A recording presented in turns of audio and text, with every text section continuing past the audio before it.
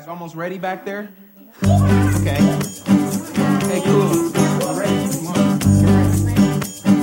1, 2, 3, 4. All out the holly, put up the tree before my spirit falls again. Fill up the stocking. I may be rushing things, but deck the halls again now.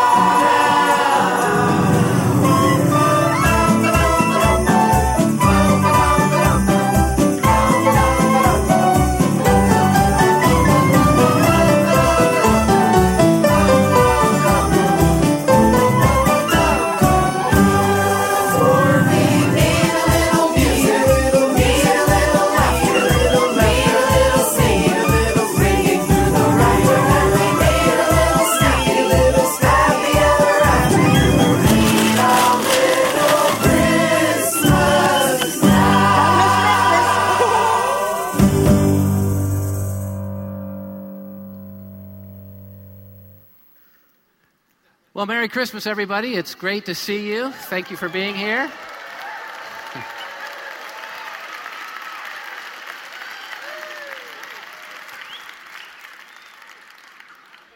That must be confusing for those of you who are guests. I'm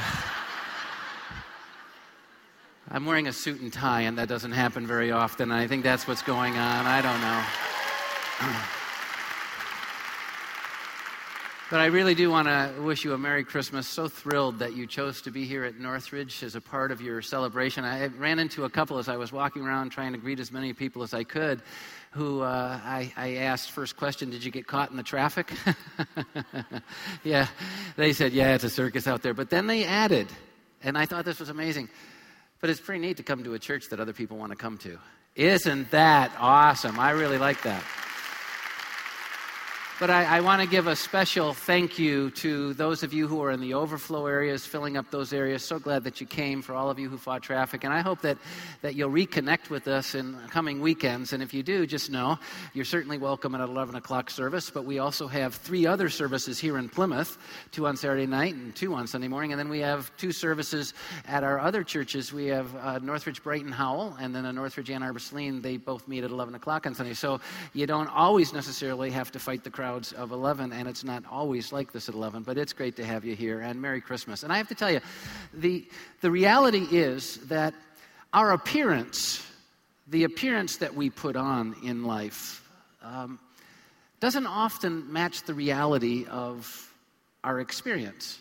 And this weekend is a perfect example from my standpoint. I mean, the appearance that I have put on for you on this Christmas weekend, it doesn't necessarily match the reality of who I really am and the experience of my life. Because, once again, if you're a guest, you don't know me, I'm more of a jeans kind of guy. You know, it's like casual jeans, that deal. In fact, there are a lot of people here who attend Northridge that didn't even know I knew what a tie was.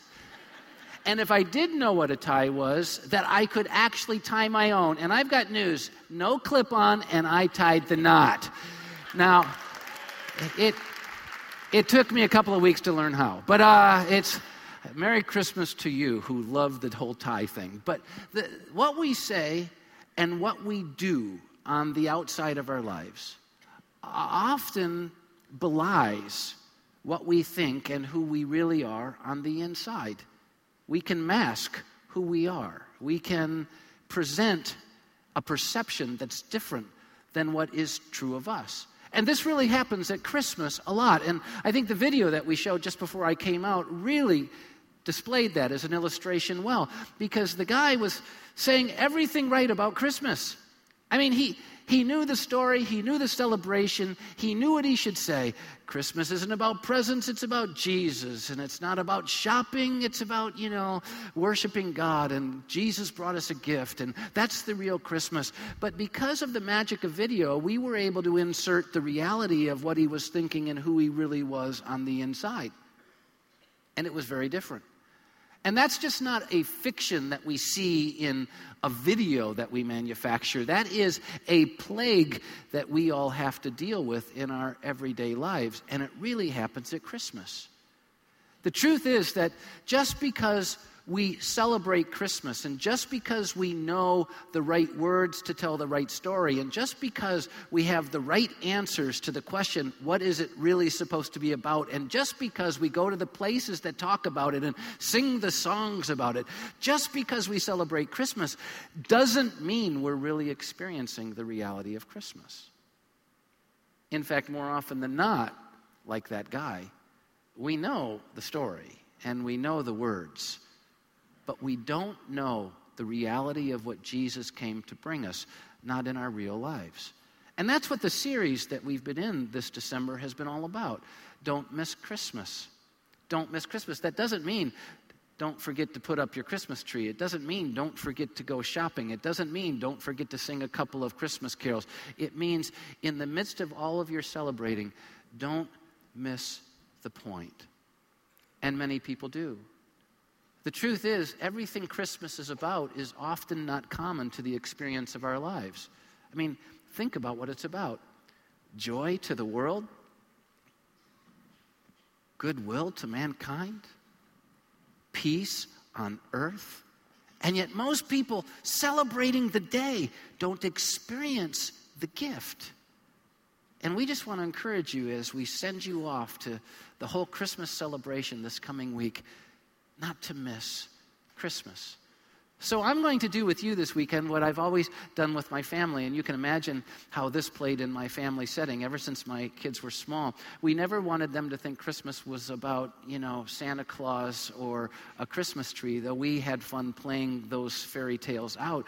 We always wanted them to know that Christmas was about Jesus. And so you can imagine the hype on Christmas morning, all the kids get up early, and it's all about the presents, and it's all about ripping them open.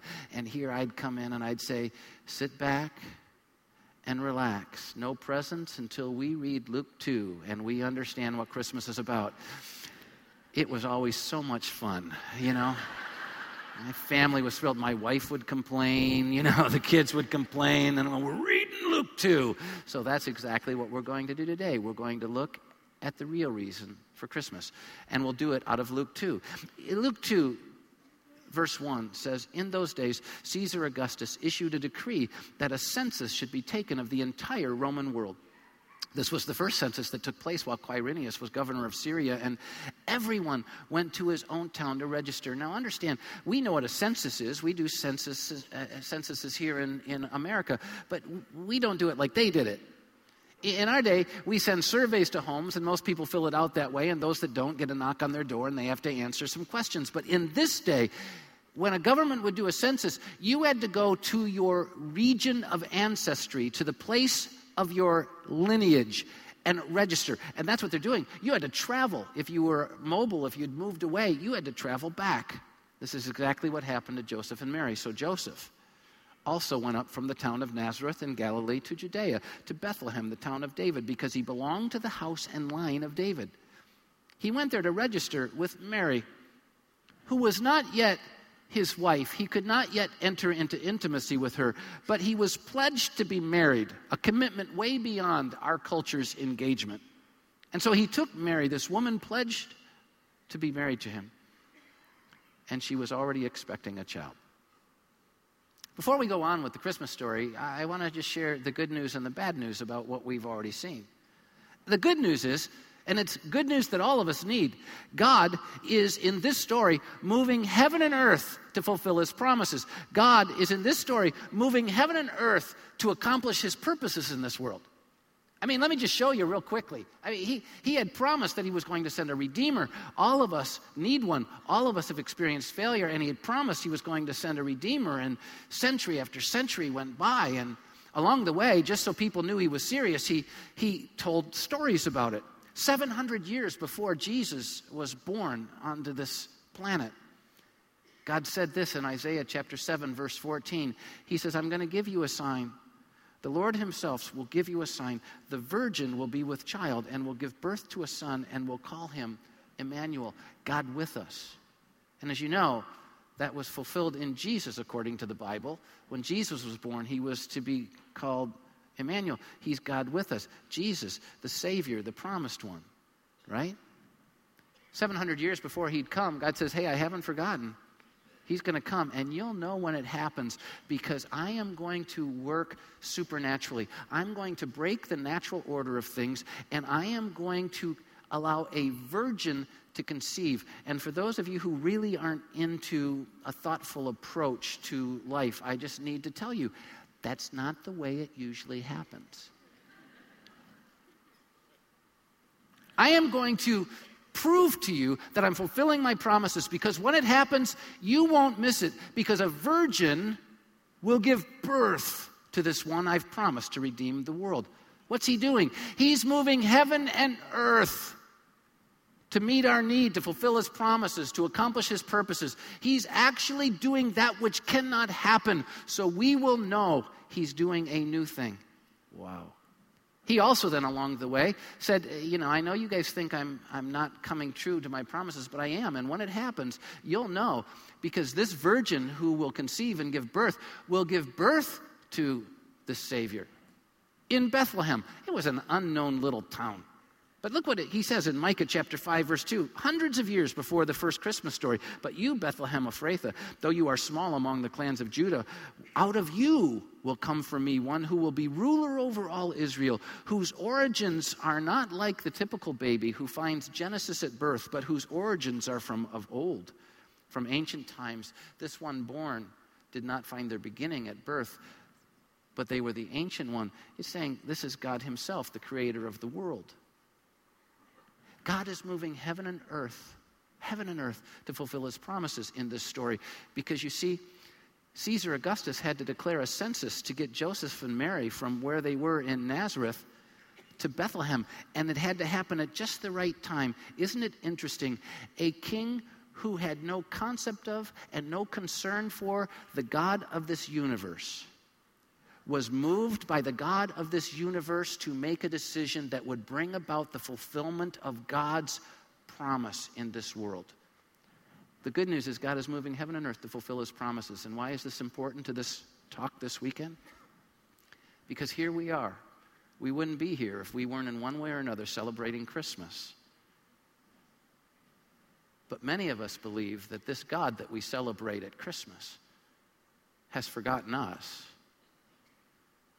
that he's abandoned us, that he's missing how our lives are playing out, and that he's failing us time and time again, that he somehow has taken his hand off the wheel and he's lost control, and this place is out of control. And here we are celebrating Christmas, but all along feeling like God doesn't know what's going on, and God's lost control, and God's abandoned, and God's not fulfilling his promises in our lives. And I just want you to know, the people in the first story felt exactly the same way all the while God was moving heaven and earth to fulfill his promises. Here's the story.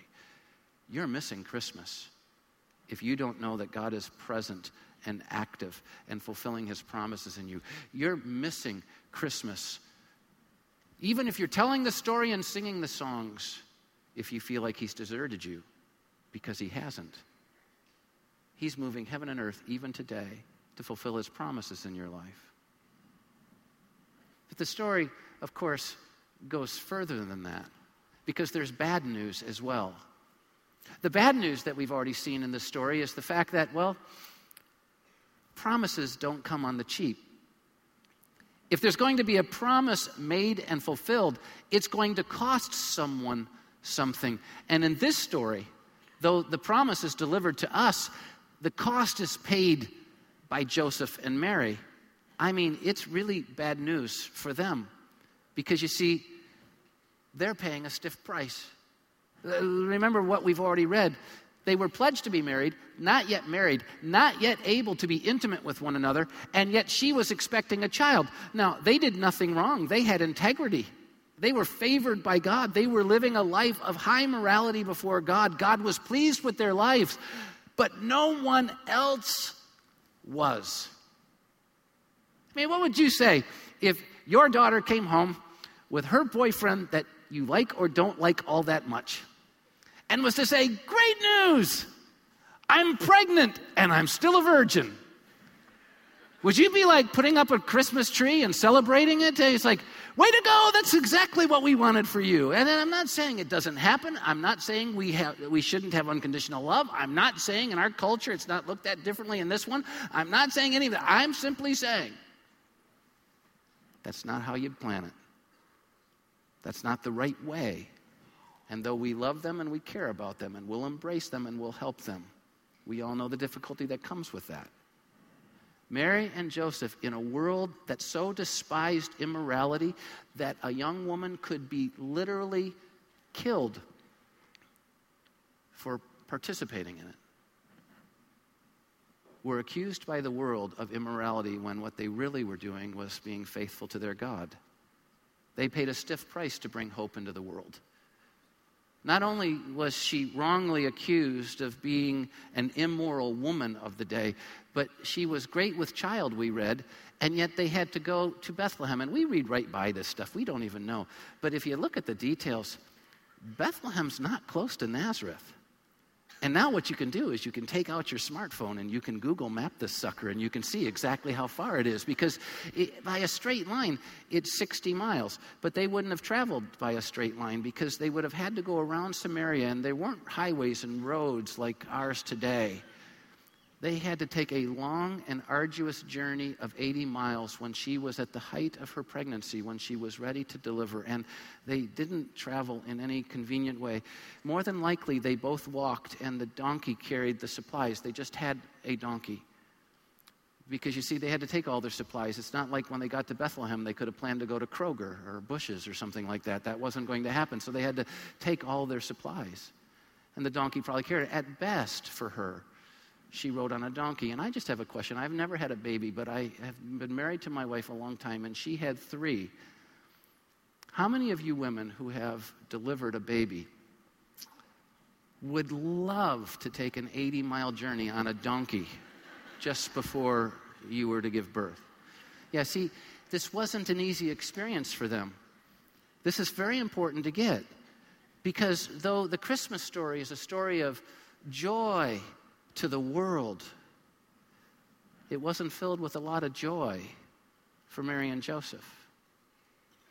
Just because we're a part of God unfolding a beautiful story of hope doesn't mean that we're always going to experience only good times. Now the story continues. Look at Luke chapter 2, verses 6 and 7. While they were there, the time came for the baby to be born.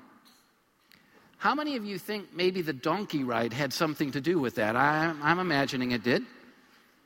And she gave birth to her firstborn, a son, and she wrapped him in cloths and placed him in a manger because there was no room for them in the inn. The good news, God so loved us that he sent his son. He so loved us that when he looked down at the world that we had made by our choices to reject him and do our own thing, he looked down at this world and saw us in darkness, and he said, I want to give them light. He looked down in this world of hatred, and he said, I want to give them love. He looked down in this world of misery, and he wanted to give us joy. He looked down at this world of despair, and he wanted to give us hope. God so loved that he sent his son. That's the good news. It's great news. The bad news is that there was no room. No room. No room for Mary, weary beyond words and ready to give birth. No room for this young couple whose lives were being turned upside down so that they could bring hope into this world. No room for this child of promise, this virgin-born child of promise, born for one reason, to redeem us. No room. And here's the reality. These 2 words are the best description of how our world has responded to Jesus down through the centuries. Century after century after century. No room. You wonder why, century after century, darkness keeps prevailing in our world when supposedly in Jesus God sent light? It's not because God didn't send light. It's because this world has responded with no room. You wonder why misery and sorrow prevails in this world when the angels announced some 2,000 years ago that joy has finally come into this world. It's not because joy hasn't come into the world. It's because this world had no room for that joy. You wonder why this world can be filled with such hatred, the kind of hatred that can reap tragedies in this world that are unimaginable to us when supposedly God sent love into the world. It's not that he didn't send love, it's that we found no room for that love. No room. That's the bad news. And the same is true today. Even in the midst of our celebration of the story of Christmas, most people miss Christmas. And I'm not trying to be mean or beat anyone up here, because I get it. First of all, the innkeeper with no room, I'm not going to trash him. I've heard talks given where this is the worst human being ever alive. He didn't make room for the Savior. Are you kidding me? It's not like they called and made reservations. This isn't, Holiday Inn. This was a town being consumed with people because of the census, and the guy had to do business. It's what he survived on, and so he had to fill his rooms, and they showed up, and his rooms were already filled, and so there was no room. It was a statement of fact. But it became the metaphor of how the whole world responded to him. And he actually did a good deed, because though he had no room in the inn, he at least gave them room in his barn. On the outskirts of his, holdings, he said, well, I've got this barn, and you can, give birth there. I'm glad to help you out. And so he arranged for this to happen on the edge of his life. And the same thing goes on today. It's not like we all are filled with malice and trying to push Jesus out of our life. Some are, intentionally. Maybe some of you. But most of us just have a lot going on in life. I mean, life is really busy. Life is pretty crowded. There's a ton of things going on, and I get it. It's the same in my life. And so we just don't have any room for one more thing. Christmas becomes a burden that we try and get through instead of the source of life and joy and light and love. What blows my mind is that Jesus came into this world knowing that most of us would find no room, that most of us would crowd him out with other things. And we do it very often, probably like the innkeeper, with no malice in mind. But I'm going to tell you the problem as we celebrate Christmas but miss it, so many of us, as you move into this Christmas week where you're going to have a wonderful time celebrating because of his birthday. I want to share with you the problem of not making room for him. When we don't make room for Jesus, we have nothing. Without him, we have nothing. Look at John 15:5. These are his words. I am the vine, you are the branches. If a man remains in me and I in him, he'll bear much fruit. But apart from me, you can do nothing. You wonder why we're not experiencing the fruit of light and love and joy and peace and hope. The answer is obvious. As a branch can't survive unattached from the vine, nor can we survive and bear fruit unattached from Jesus, and yet most of us don't have room. And so without him, we have nothing. The problem with crowding Jesus out of our life is that when we miss him, we lose everything. We are so busy pursuing our everything that we don't have room for the only one who can be our everything. He even said it in Mark chapter 8, verse 36. He says, what does it profit a person if they gain the whole world but forfeit their soul? And this is exactly what's going on as we go about the business of life and the busyness of life. We're too crowded for Jesus to be a part of it. And we're missing everything. We're losing our own soul. He brought redemption for our soul, light to fill the darkness, fullness to fill the emptiness, but we're missing it because we're pursuing everything but him. You see, no room for Jesus is a mess, because without him, our failures are final. We have no hope. Acts 4:12 says it. I mean, salvation is found in no one else. If we're going to overcome the mess we're in, if we're going to be transformed from what we've been to what we really want to be, salvation is found in no one else, for there is no other name under heaven given to men by which we must be saved. He's our only hope. Without him, our failures are final. And I have to tell you, I have a lot of regrets in life, a lot of regrets. I've messed up a ton. Now I know it doesn't look like it. But I have messed up a ton. My life story is littered with regret. But here's what I need to share with you. Every regret that I have stems from those times in my life when I was doing life without him. When he wasn't a part of my thinking, of my choices. I have huge regrets. They weren't all bad times. I mean, some mountaintop times, some great things. But I have huge regrets about them because in the midst of good times, I was experiencing emptiness. But I have no regrets over those times when I was pursuing Jesus as my center. No regrets. Now, that doesn't mean when I was pursuing Jesus as my center, I've had all great times. That's not true at all. In pursuing Jesus as my center, I've experienced disappointment and betrayal and hurt and challenges and difficulty. I mean, I have experienced some awfully dark seasons of life, even pursuing Jesus as my center. But I don't regret one of those moments or one of those experiences because as I walked through the valley of the shadow of death, he was there, comforting me, encouraging me. I didn't blow it. They're not filled with shadows. Many of us have lives filled with shadows. We can't get over our past because we've been doing life without Jesus at the center. We need to pursue him or we will live nothing but regret. So here's my question. What are you allowing to crowd Jesus out of your life right now? What are you allowing to cause you to miss Christmas this year? Business, maybe? Economic concerns? Problems? Maybe you're allowing the tragedies that happen in this world to push God out of your life because you just don't like the way he's handling being God. You don't like the fact that he allows this world where he gave freedom to continue to have freedom even when choices are made that aren't all that great. And so you've just decided, no more for me.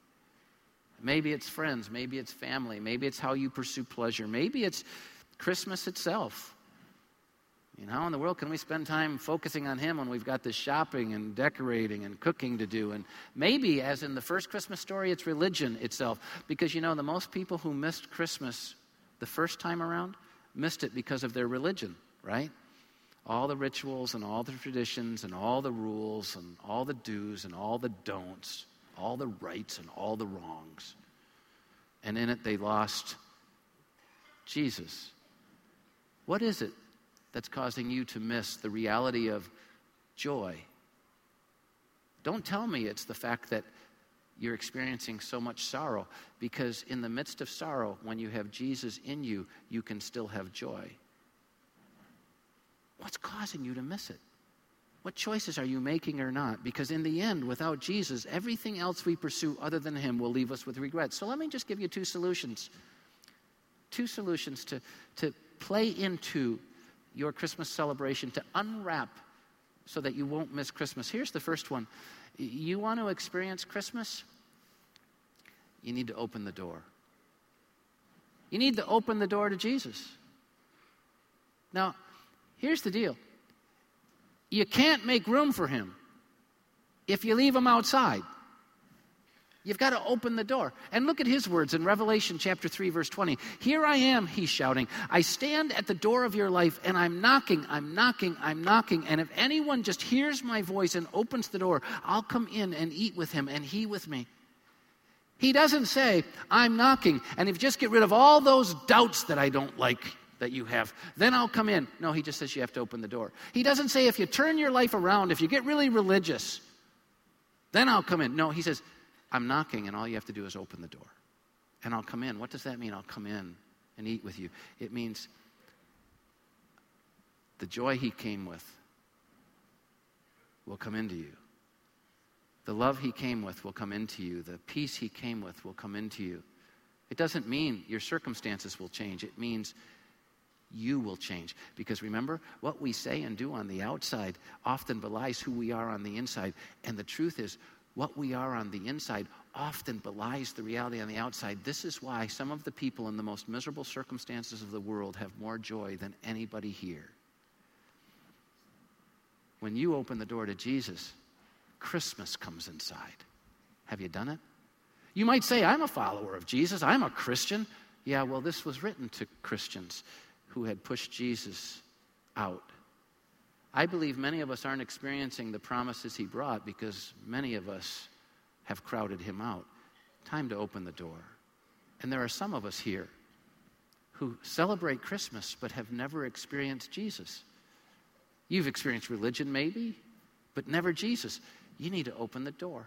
And I want to encourage you, just before I give you the last solution, I just want to encourage you, open the door. So before the last solution is delivered, I'm going to ask if you'd bow with me in just a short moment of prayer. And I want to encourage those of you in our overflow rooms to pray as well. And those of you watching online, just bow in prayer just for a moment. If you're already a Christ follower, I encourage you, open the door to him. But if you've never opened the door, pray with me. You don't have to say it out loud, but take my words and make them the expression of your heart to God. Just say, God, I know you're knocking. I know I've shut you out of my life. I know I've done life my own way. I know I've sinned against you. But I know I need you. And so in this moment, I'm opening the door.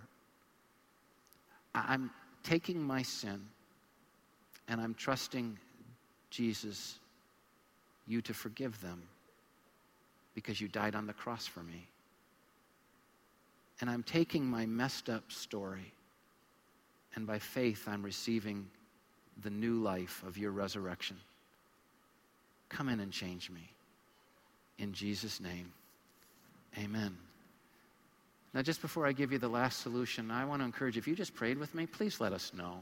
We've put together a special letter that can help you take next steps in your relationship with God, but we need to know you prayed with me. And so in the program that you were handed when you came into one of our live services, there's this perforated connection card, and you can actually tear it out better than I just did right there. And you can fill it out, and on the bottom, check it and say, today I prayed with you.